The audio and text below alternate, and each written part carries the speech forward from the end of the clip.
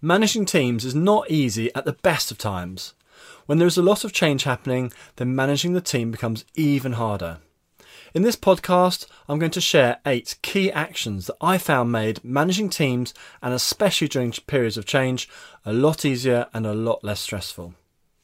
In each of the tips I share a couple of methods of how to implement each. So after listening to this podcast, you'll have a list of practical steps you can put into practice immediately. My name is Jess Coles, and I've led and managed teams for over 25 years in corporates and household names through to SMEs. And I've had to manage teams through lots of periods of change, in high growth companies through to turning around failing businesses. If you're new to this podcast, Enhance.Training provides online business courses to help professionals, managers and business owners improve their performance. And if you like this podcast, please share it with friends and colleagues and visit us at Enhance.Training. So let's cover communication. It's an obvious step to most, yet that it's still one that's not easy to do well. So the first step is to communicate as early and as clearly as possible. When you don't know what is going to happen, you can't mentally prepare yourself nor plan on how you're going to adapt or learn. The fear of the unknown is often much worse than any resistance to specific change. To counter this, when there is change coming, communicate what is happening as quickly and as clearly as possible. Give the team members plenty of time to reflect, ask questions, and to understand what any changes might mean for them personally, for the team, and for the wider business. Communicating what is happening gives the team members time to mentally prepare themselves and to start working out what any changes will mean for themselves personally and what they will need to do to adapt to the changes. I appreciate that communication is an obvious necessity to many, yet too many managers struggle to communicate effectively or at the right time to minimise uncertainty and lack of trust. To counter this, use different ways of communicating the changes to the team and repeat the communications. Talk to them often. So different examples of how to communicate. You could talk through the changes in one-to-one meetings with each of the team members. Encourage the team members to ask questions and then answer the questions as honestly as possible. Talk about the changes in a formal team meeting and get the team to ask questions as a group. This is a great way to get lots of different questions out. Another option is to write a summary of the changes that are going to happen and email it around to the team members. Different communication styles will help the different team members take in the information, and do communicate repeatedly to the team. So remember, as a manager, you must communicate clearly, openly and often with team members during periods of change. The second action is to share what you know, to be open and to be honest. I've found time and time again that sharing as much information as relevant and sensible with the team that I'm managing helps everyone. Give the team members the reasons why certain decisions, actions or projects are happening. Encourage them to ask questions and provide honest answers. When you give the team the context for the decisions that are being made, they have a much better understanding of why the decision is being made and as a result, in my experience, accept the decision more readily. At the very least, they will think about what you are planning and ask questions. Engagement is a good sign. When team members understand the goals and the path to that goal, they can adapt, what they're doing. They can adapt their decisions and they can adapt the projects that they're working on, all to help support the goal that's being sought, or at the very least minimise any conflicts as much as possible. If the team members don't know what is happening or why it is happening, then it is very hard for them to adapt what they are doing to give the best result as a team. If you don't share information, how are you going to fully tap into the talent that each team member has? You hired them for their skills and experience. Let them fully use their skills and experience. And to help this, share information openly and honestly. This really puts your trust in them. And by demonstrating your trust of the team and opening yourself up to scrutiny, you reduce barriers, build team trust in you, and get input that can lead to an even better solution. When managing teams through change, harnessing their expertise to implement the changes and building their trust in you as a leader and manager is pretty vital to making your job as a manager easier and to make the changes being implemented a success. Share the knowledge that you have rather than hoard it. Sharing will make your job as a manager much easier. The third action to take is to understand and agree on the end goal. As a manager, setting goals for the team to work towards is a must. If you don't, then each member of the team will work in the direction that they think is best, and chances are you'll have everyone going everywhere. Achieving much when this is happening is really hard. Therefore, set a goal or set a group of goals to give everyone a focus to aim at.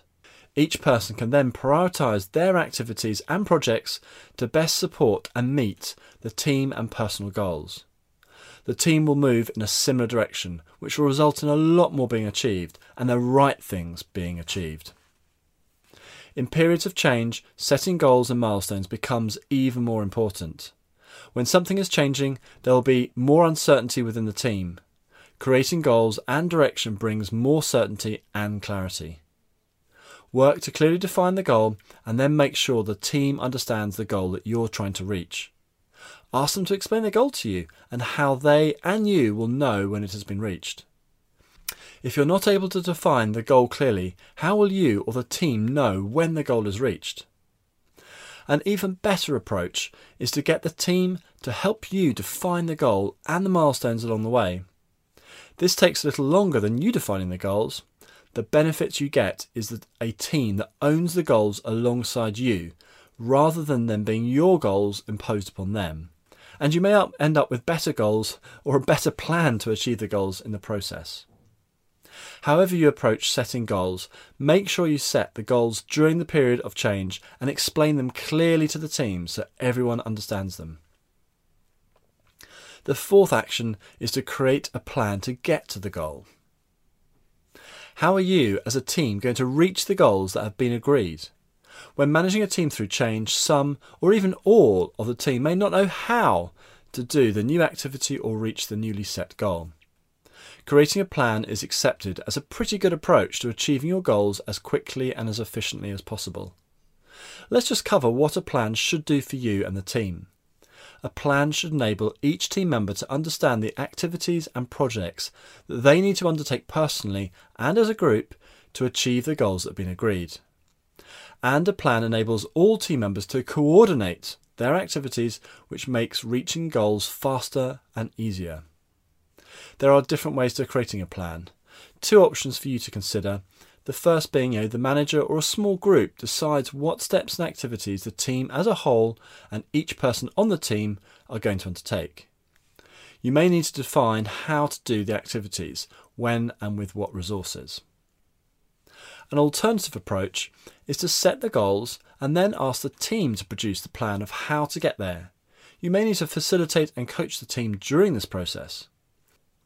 Try to make sure that the team decides what's going to happen and that you don't interject or put your views forward until the very, very end.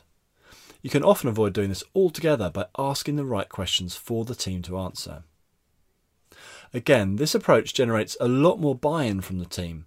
It can also give you a better plan as each expert as such in their area has inputted into the plan.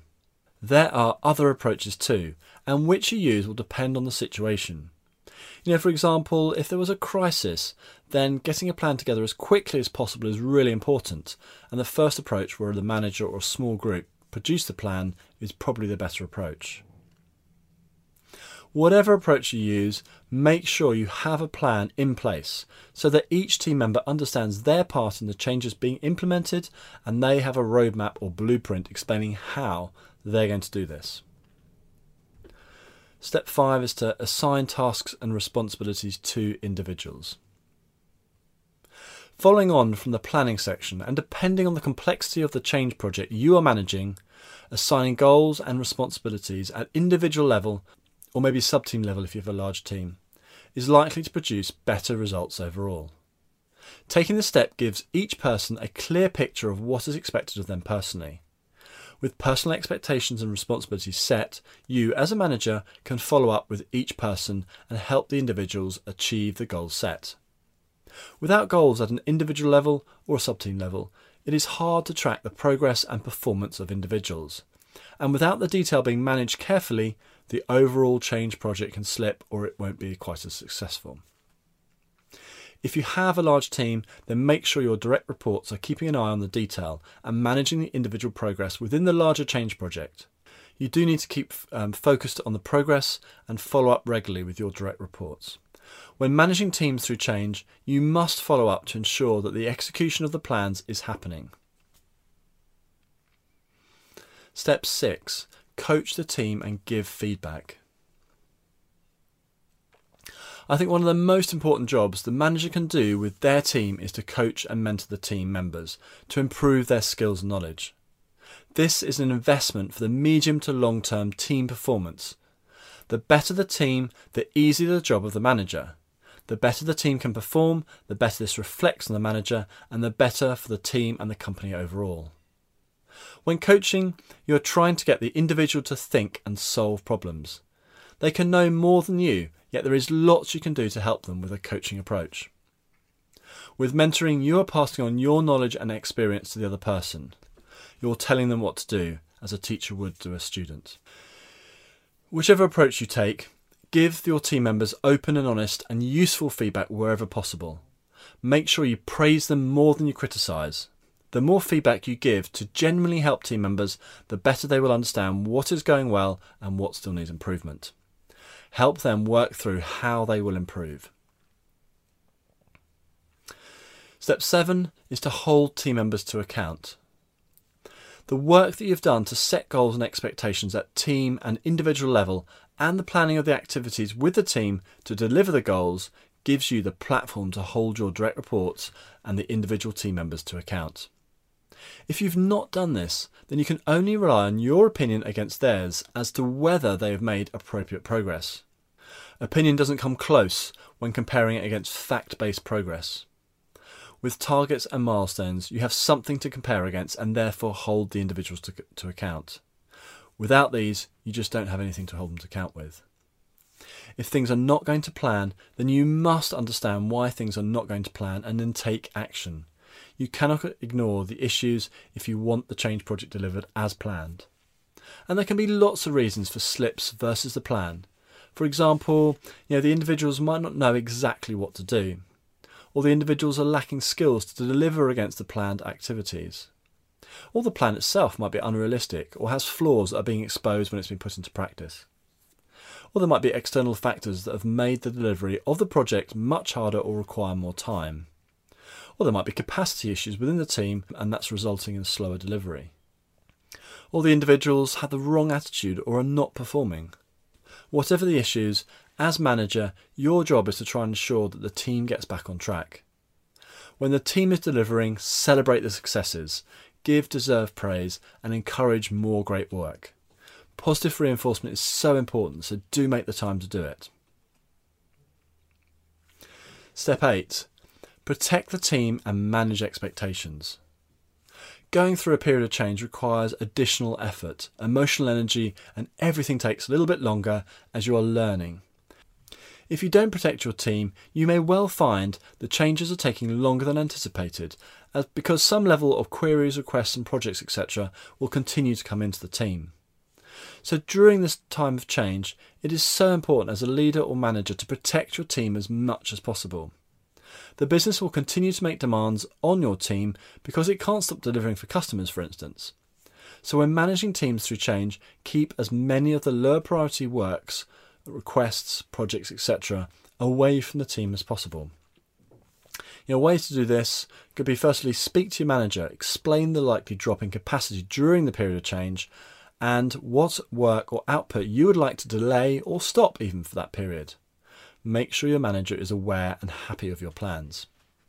Another option might be to speak to all the other stakeholders of your team and explain the situation to them and ask for their understanding and help during the period of change, i.e. to keep away as much of the non-urgent work as possible from your team. The key is to manage expectations before the period of change starts and then keep managing expectations during the period of change. Good communication and taking the time to regularly meet with stakeholders is a great way to do this. Another thing to think about is to think about the resource levels in your team. If you have substantial change projects, then adding in temporary resources into the team to create additional capacity might be a really sensible option. However you go about it, protect your team as much as possible.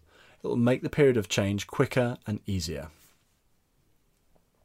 So in summary, change is pretty constant in the modern workplace today, and as a manager, you'll need to deal with it personally and take your teams through it, and still deliver on all the other requirements your team has. When managing a team through change, there are many areas to cover, and your job as leader or manager of the team will be just as busy as that of your team members. Use the 8 areas we've discussed today to give yourself and your team the best chance of delivering the change successfully and keeping everyone as happy and as motivated as possible. Do visit us at enhance.training and take a look at the courses and resources to help you manage and develop your team. And if you like this podcast, please share it with friends and colleagues and visit us at enhance.training. Thanks very much for listening, and I look forward to speaking to you again soon.